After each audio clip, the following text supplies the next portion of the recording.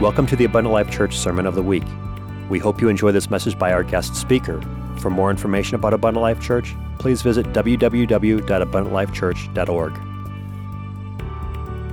Would you stand with me right now, and would you just declare that right now? I won't go back to the way I used to be. Hallelujah. Let's love Him right now. Let's worship the Lord right now. Hallelujah, Jesus. Lord, we love you. We thank you for your presence. Thank you for your awesome Spirit, Lord, is so real in this place today. In Jesus' name, amen. Amen. If you have your Bibles and would be so kind to turn with me, the book of Psalms, chapter 139. Today we're going to look at the first few verses there in 139 of Psalms. But I do want to say, before I began here today, how much of a delight and a privilege it is of mine to be with you, to be with your wonderful pastor and his family. So appreciate them. They are such revered and respected people, and the Kileys are such great people and work so diligently and hard in assisting North American missionaries. And I want to say thank you to this church for sharing them with North American missions and helping missionaries across really Wisconsin as well as across North America. Great blessing that this church is and they are to the work of God. We have a lot of work to do in North America. There's a lot of work yet to do. When I consider the great mission field that is called North America, it might surprise you to know that today there is a city larger than 69 countries of the world in North America that has no apostolic church or voice in it. Quebec City today has nearly 750,000 in its metropolitan area, and there is not one apostolic church today. We've got work to do. The truth of the matter is, when we give to Christmas for Christ, and I commend you for your offering and your giving to Christmas for Christ, but the reality is that only about a third of our missionaries even apply anymore for national funding, because every year we're about $2 million short of being able to fund just the third of the applications that we receive. But we need to work on it, don't we? But it's through your efforts, through Christmas for Christ, through assisting missionaries in North America, I believe we can reach North America. Because as we reach North America, we will begin to reach the world. It's through establishing churches here we'll be able to help and establish churches all over. And I want to thank you for your efforts in helping us do that. Amen. It's such a privilege to be here today. And I came from Florida on Friday to be here. So one thing is true. I wanted to be here. Amen. And I go to St. Louis tomorrow, so anyway, state of Missouri, and but nevertheless, it's just good to be with you today. Psalms chapter 139. It's good to see the Zenobias. Appreciate them. They're really kind of family, if you will. My wife's cousin married the Zenobia's son, and so kind of family, if you will. It's good to see them here as well. Psalms 139 verse 1 says, "O Lord, thou hast searched me and known me. Thou knowest my down sitting and my uprising. Thou understandest my thought afar off. Thou compasseth my path and my lying down, and art acquainted with all my ways." Skipping to verse 13, it says, "For thou hast possessed my reins. Thou hast covered me in my mother's womb. I will praise thee, for I am fearfully and I am wonderfully made. Marvelous are thy works, and that my soul knoweth right well. My substance was not hid from thee when I was made in secret, and curiously wrought in the lowest parts of the earth. Thine eyes did see my substance, yet being imperfect.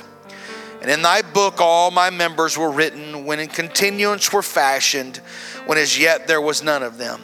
How precious are thy thoughts unto me." Think about that. How precious also are thy thoughts unto me, O God. How great is the sum of them. If I should count them, they are more in number than the sand. When I awake, I am still with thee. Would you bow your heads with me? Let's ask the Lord to help us. Lord Jesus, I thank you. Thank you for the privilege of being here. I thank you for your presence that is so real and true. I ask God that you would speak to every heart, every life here today.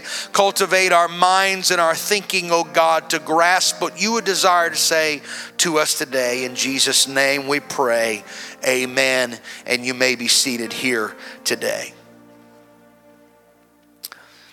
Many in our society today are filled with depression, filled with low self-esteem and struggles and difficulties. In fact, many are unsure, down on themselves. In fact, unsure of what their place in society really is. And I would say today that is a picture of much of our world and our society today. But yet, in reality, this same thing enters into the heart of the church. And in fact, there are many even in the church here today that are sitting with depressions, with frustration, low self-esteem, down, unsure, unaware of what your true purpose of life really could be and should be. I look at the Word of God and I see that it really clearly is divided. The Word of the Lord was divided into two categories, if you will, of people. One group of people were known as the Jews. In fact, the Jews were the benefactor of all the blessings and the promises that God had given and shared with Abraham.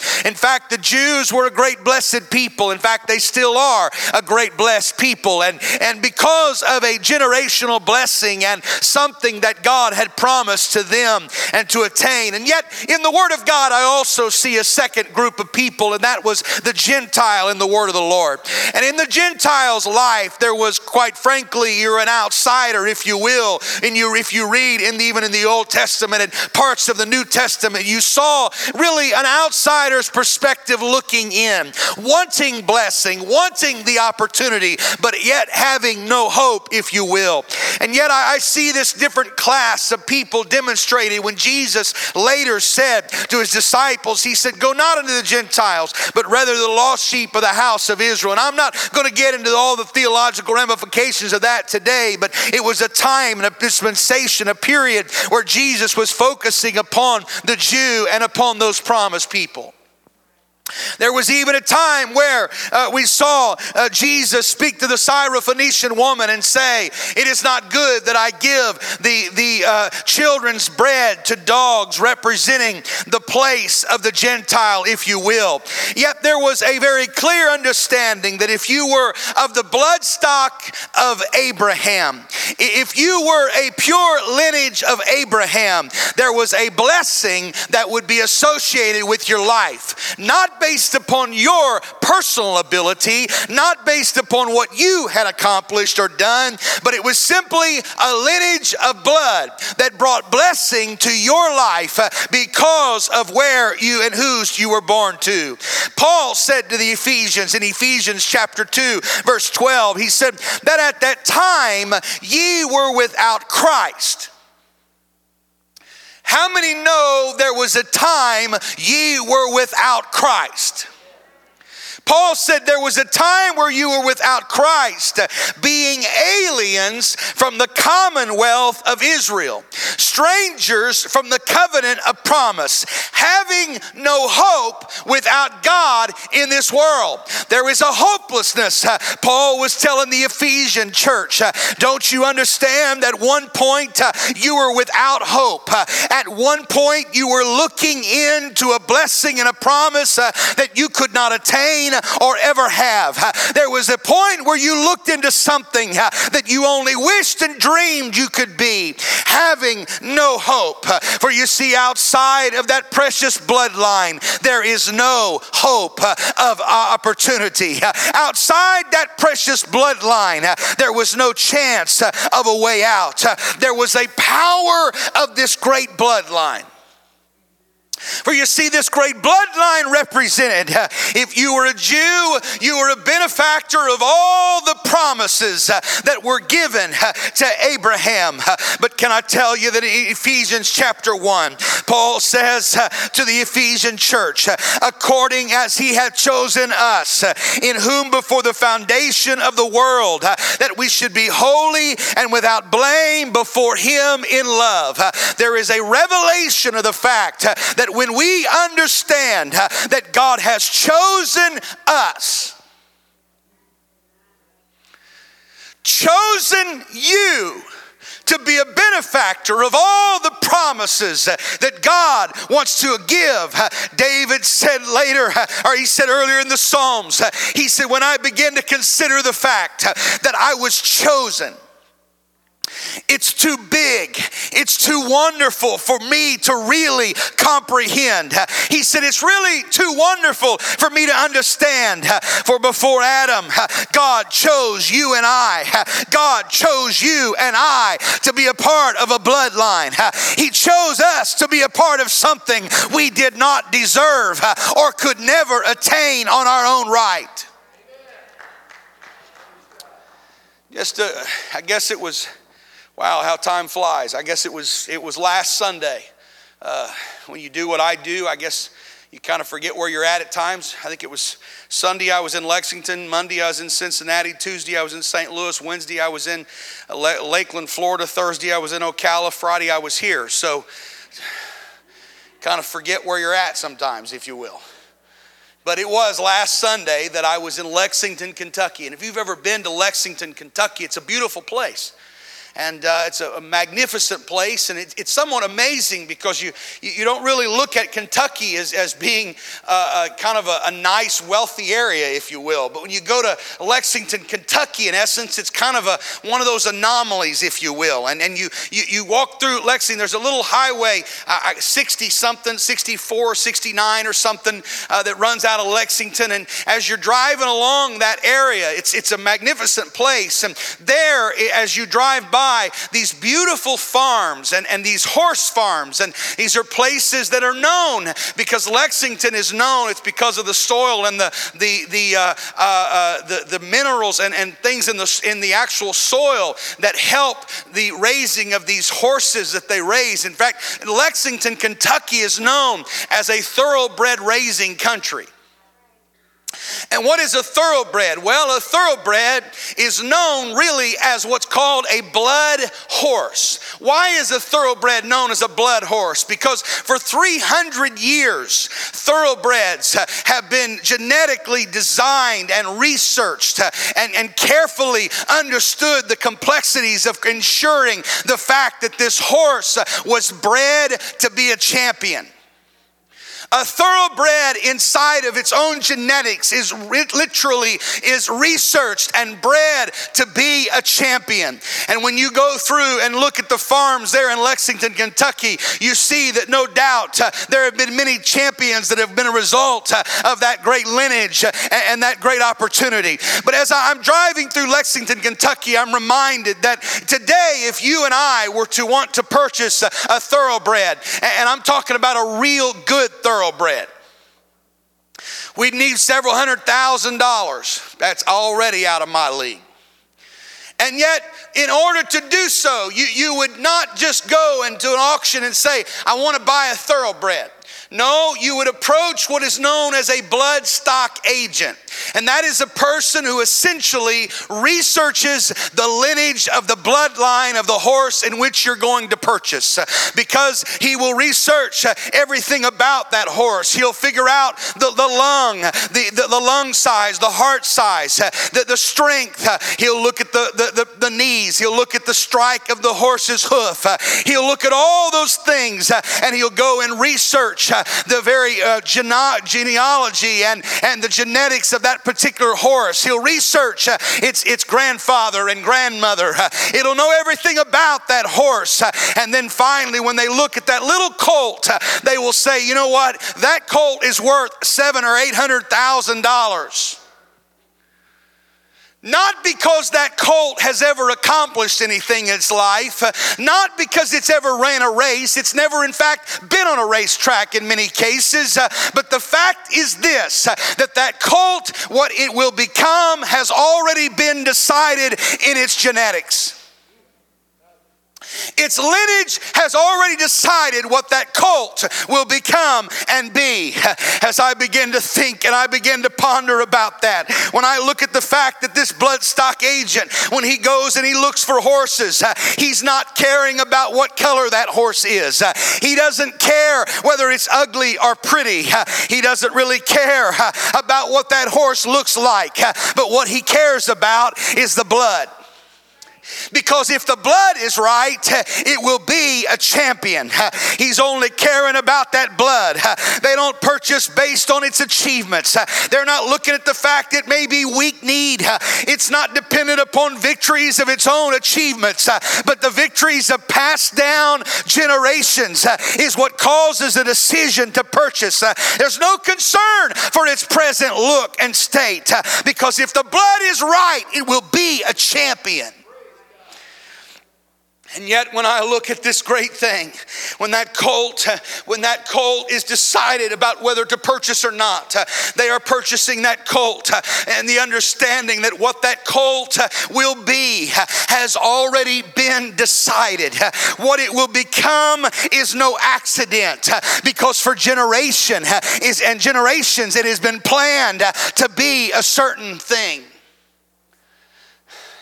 It kind of puts into perspective when I read the scripture here moments ago when David said, "You researched me." You, speaking of God, you knew my strengths and my weaknesses. For I am fearfully and I am wonderfully made. I'm looking at some people here today. Some of you don't like yourself too much. You don't like who you are when you look in the mirror. You don't like who you think you are. You don't like what God made you to be. But the reality is today, I'm telling somebody, God chose you. Heaven is not surprised by you. Heaven knows about who you are and what you can become. He said in verse 16, before I was here, he knew every part of me. He understood me. He understood about me. If I'm sick, he can heal me. I'm reminded, it was mentioned this morning in the great Bible lessons that we heard a little while ago about the prophet Jeremiah. Can I remind you that as Jeremiah, the young boy, God began to speak to him. The first thing Jeremiah said was, I'm just a child. Don't you know, I'm just a kid. But God said, say not I am a child, because before you were born, I ordained thee to be a prophet to the nations. In other words, Jeremiah, I know what's in the bloodline. You may not know, but I know. David said, when I begin to look at the fact how precious it is when I understand that I'm a part of something greater. See, I'm here today to tell somebody, your value is not in your present state. I said, your value is not in your present state. We look at circumstances of individuals and sometimes we judge them by where they are at that moment, not realizing there may be some different things at work. I remember 19, 20 years old, Bible college student, had the privilege of being asked to go to a church in, somewhere geographic. I'm not going to go exactly where it is, but great church, and asked to youth pastor at that church over the summer. Had a great time in that church, wonderful youth group. We had a big Greyhound bus. We had everything financially that we could possibly need. It was one of those dream opportunities you dream of when you're in Bible college. If I could just get an opportunity like this, it'd be amazing. Well, I was still in Bible college and got that opportunity.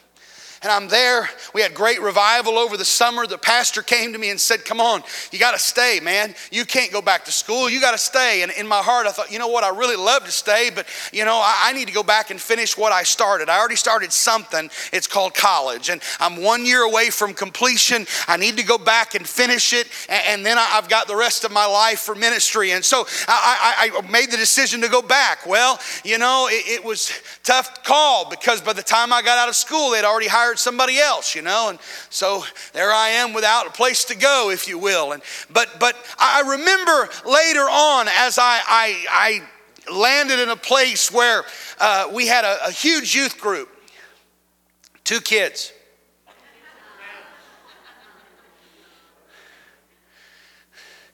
We had transportation. It was somebody's borrowed van.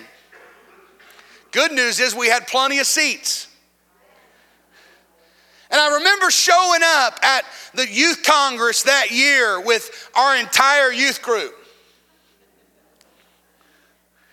And I remember pulling up to the hotel and getting out. And would you know, the first group that I saw was that big bus of that youth group that I had been youth pastor of.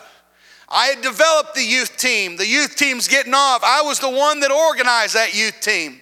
And yet I'm watching them get off the bus and file off one after another. One of the youth team members walked over and said, "Hey, Brother Bill, how you doing?" I said, "Man, it's great. How are you doing?" "Oh, good." He said, "Are you here with your youth group?" I said, "Yeah." He said, "Where are they?" I said, "Right here." He said, "No, your youth group." I said, "Yeah, right here." And I watched this. He all of a sudden he had something else better to do. And he took off. And I was sitting there thinking, wait a minute. I haven't changed. It's still me. What's going on? But at least in his mind, my worth was not near as what I was worth when I was there versus where I was at that moment. But can I tell somebody, your value is not in your present state. Because when they go and they look at the bloodstock agent, looks at horses and these colts, these little weak-kneed colts that have never run a race in their lives. And some would say, well, how much are you going to pay for that colt? Well, you've got to be out of your ever-living mind, $500,000 for that? Are you serious? Yeah, it's a good deal. In what world? He's never done anything. He's never accomplished anything. It doesn't matter. You're not buying what that horse has accomplished in its own right. What you're getting is the lineage of blood, because what that colt will be has already been decided. I'm telling somebody here today what you've got to understand. It's not your present state. Jesus showed up in that bloodline. Can I tell you, we were at one point Gentiles looking outside of a bloodline that we could not get in. But thank God, in Galatians, Paul told the Galatian church in verse 29 of chapter 3, he said, "And if ye be Christ, you are" who? Abraham's seed, and heirs according to the promise. Wait a minute. I'm outside looking in. I don't have the privilege of the bloodline. But Paul said to the Galatian church, wait a minute.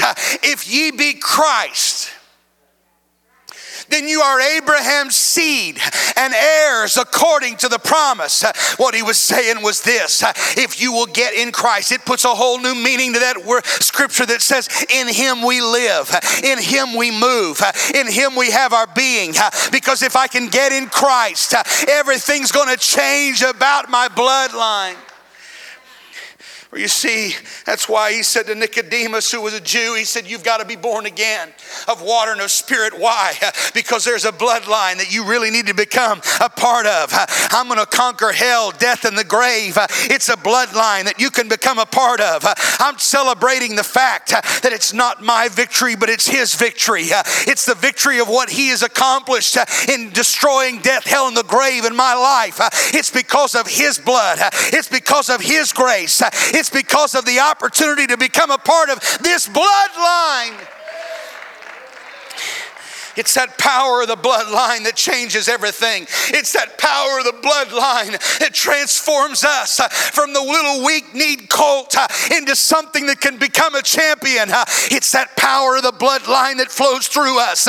Because let me just tell you, when you become a part of the bloodline, how do I get there? I'll tell you how you get there. Peter in Acts chapter 2 said, you want this, you can have it. It's for you, your children, and all them that are far off, even as as many as the Lord our God shall call. You want it? Here's how you do it. Repent of your sins. Be baptized in the wonderful name of Jesus Christ for the remission of sins, and you shall receive the gift of the Holy Ghost.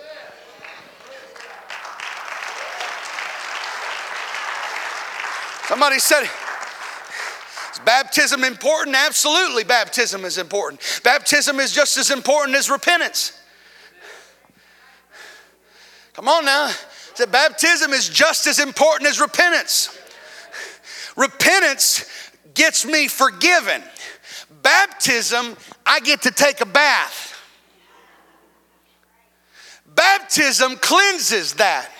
What happens? Well, you look at the Old Testament tabernacle. In repentance, that place of death and suffering, there was blood applied. You go to that laver of water, there was blood all over that laver of water. Why? Because when they walked in there, they would mix that water and blood. While they were washing from head to toe, there was a washing happening, but there was blood applied. I believe the blood was applied in burial in that great place of baptism. I believe that whenever you go down in that watery grave of baptism, and by the way, if you haven't been baptized, you don't need to leave here today. I know it's cold outside, but that water is warm. Because what happens in baptism? I'll tell you what happens in baptism. When you get buried in his name, all of a sudden something happens inside of you. There is a transformation. There is a clean feeling that comes over you. Why? Because he is washing that sin away. His name is being applied to your life in baptism. Now all of a sudden there is a lineage that is beginning to operate. And now God said, all right, you've been forgiven. You've been washed. Now I want to come in and live inside of you. Through God's Spirit and the infilling of the Holy Ghost, God lives inside of us. If ye be Christ, how do I fully become Christ? I've got to be buried in his name. How do I fully become Christ? I got to repent of my sins. How do I fully become Christ? I've got to be filled with a glorious gift of God's Spirit inside of me, that baptism of the Holy Ghost. And when it happens, I'm going to speak a language I didn't know. But when I do, I become a part of a bloodline that I am not capable of being a part of in my own ability and strength. Because when we become a part of that bloodline, see, here's the thing. Whenever I become a part of the bloodline, something happens. All of a sudden now, it's not just my faith that I'm living in and operating on. Some of you look at individuals and you say, oh, if I could only be that, or if I could only do that. Don't you compare yourself with Christians that have been around here and people who've been born again for many years. Because what you don't know is at one point they were just like you. But when they were buried into this name in baptism, when they became a part of the bloodline, something happened in their lives. And all of a sudden, it's just not their faith, but now it's the faith of Abraham, because there's a bloodline. Now, all of a sudden, it's not just their strength. How are they so strong? It's not just their strength. There's a bloodline of Samson back there, and there's some strength beyond their measure of understanding. How do they see so well? Well, the vision of Ezekiel, it's in that bloodline. How in the world can you possibly have a heart like that? It's the heart of David, because it's in the bloodline. Why are you so victorious? The victory of Shamgar, it's in my bloodline. Why can you have such wisdom? The wisdom of Solomon and Isaiah, it's in the bloodline. In Christ, his bloodline is passed down to you and I. I can now all of a sudden do all things through Christ, which strengtheneth me. Because it's not about me, it's about a bloodline. It's about his royal blood now flows through my veins. I was a Gentile and stood outside of the promises of God, only looking in, wanting more. I could not be blessed. The Apostle Paul said, outside I looked in, but I was looking out, but I was not heirs according to the promise. But one day, if I be in Christ, I am a new creature. Old things are passed away, all things become new. Opportunity in life is given. You see, I was lost, but then was born again, was adopted into this thing, and I became a part of the bloodline of a winner. You see, Dr. Felix Roux and Louis Pasteur were both medical doctors in France over 100 years ago. These two men dedicated their lives as they worked on what they considered to be the germ theory. What interested them so much about the germ theory was the fact that Dr. Roux, his granddaughter, had died of a disease called black diphtheria. In fact, it had taken her life, and he became determined to find out what had killed his granddaughter. Dr. Roux and Louis Pasteur worked hard to find out and experiment on this germ theory. And finally, when they began to expose the germ theory, the medical association of that day banished them from the city they lived in because they felt like they were mad and ignorant and unlearned.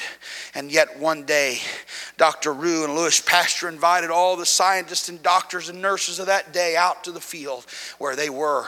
And he said, I want you to come and watch this experiment. He took 20 of the most beautiful horses that you can imagine. He took those 20 and he led them out into this little field area and out right outside of his lab. And he took a bucket of this disease called black diphtheria, and this bucket that was full of this disease, and he began to take a tool and he rubbed this disease on the eyes of the horses, and he rubbed it in the mouth and nostrils of these great beautiful horses. Well, it was to no one's surprise that after several days, all the horses had developed high fevers, and in fact, all but one of them had died. Most grew tired of waiting for this last horse to die. But finally, Dr. Roux, Louis Pasteur, left the nurse there by its side. Let me know if there's any change. I need to know as soon as possible. Several days after lying there, that horse began to show a sign of recovery. The fever broke, and the horse could stand and now began to eat and drink. Dr. Roux was summoned to the side of that horse, but much to the chagrin of just the handful of people there, Dr. Roux took something and dealt a death blow to that horse. Quickly gathering vials of blood from that horse, Dr. Roux and Louis Pasteur quickly ran to the hospital of that day, bursting into the medical ward where 300 babies were waiting to die from this disease called black diphtheria. They quickly inoculated every one of those babies, much to the amazement of all around. All but 3 of those babies survived. Why? Why could they survive a disease that had truly taken the lives of so many and would have no doubt taken their own lives? The reason they were able to survive was when they were inoculated and injected. They were injected with the blood of an overcomer.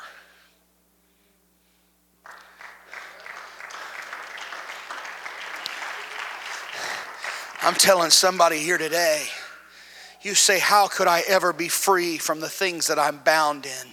How could I ever have hope or life in this world? Can I tell you that today in this altar is a place, an opportunity where you can have an injection with the blood of an overcomer.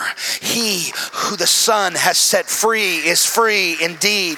The very essence of what Christ did at Calvary was he came and he said, you know what, death, hell, and the grave, you're going to lose your power. Why? Because I'm going to overcome death, hell, and the grave. I'm going to give a hope that cannot be brought by humankind and human measure. I'm going to give you an opportunity to be part of a bloodline that you could never be a part of in your own right.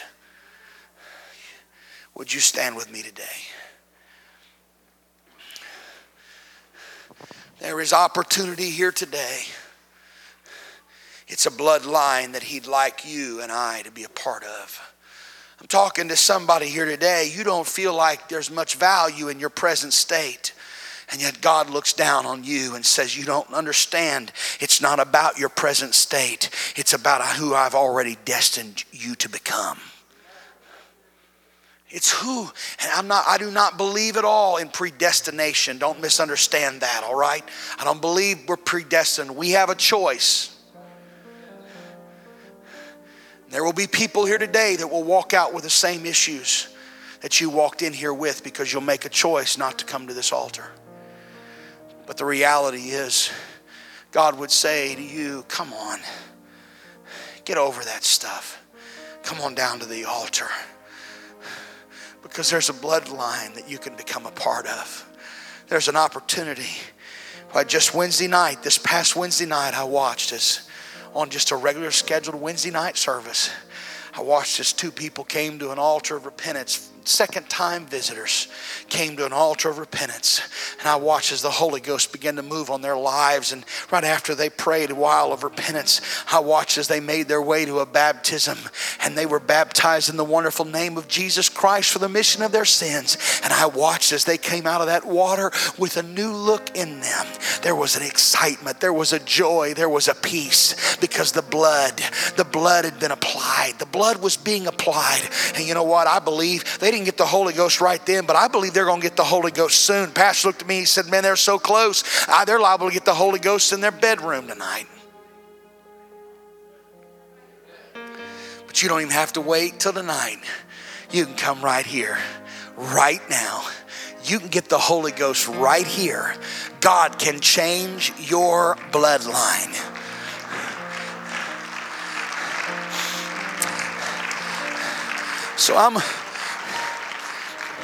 So I'm opening these altars up for all of us. The scripture said, whosoever will, let him come and drink of the waters of life freely. I'm opening up for all of us that the Lord Jesus Christ would move in our midst right now. That the blood of Calvary would cover right now. In the name of Jesus Christ, I plead the blood right now. I want us to gather around right now. Maybe you've been a part of this thing for years and the enemy keeps telling you you're a nothing, you're a nobody, you're insignificant. No, you're a part of a bloodline. There is faith in you that you don't even realize. There is trust, there is strength in you that is not about you, it's about Him.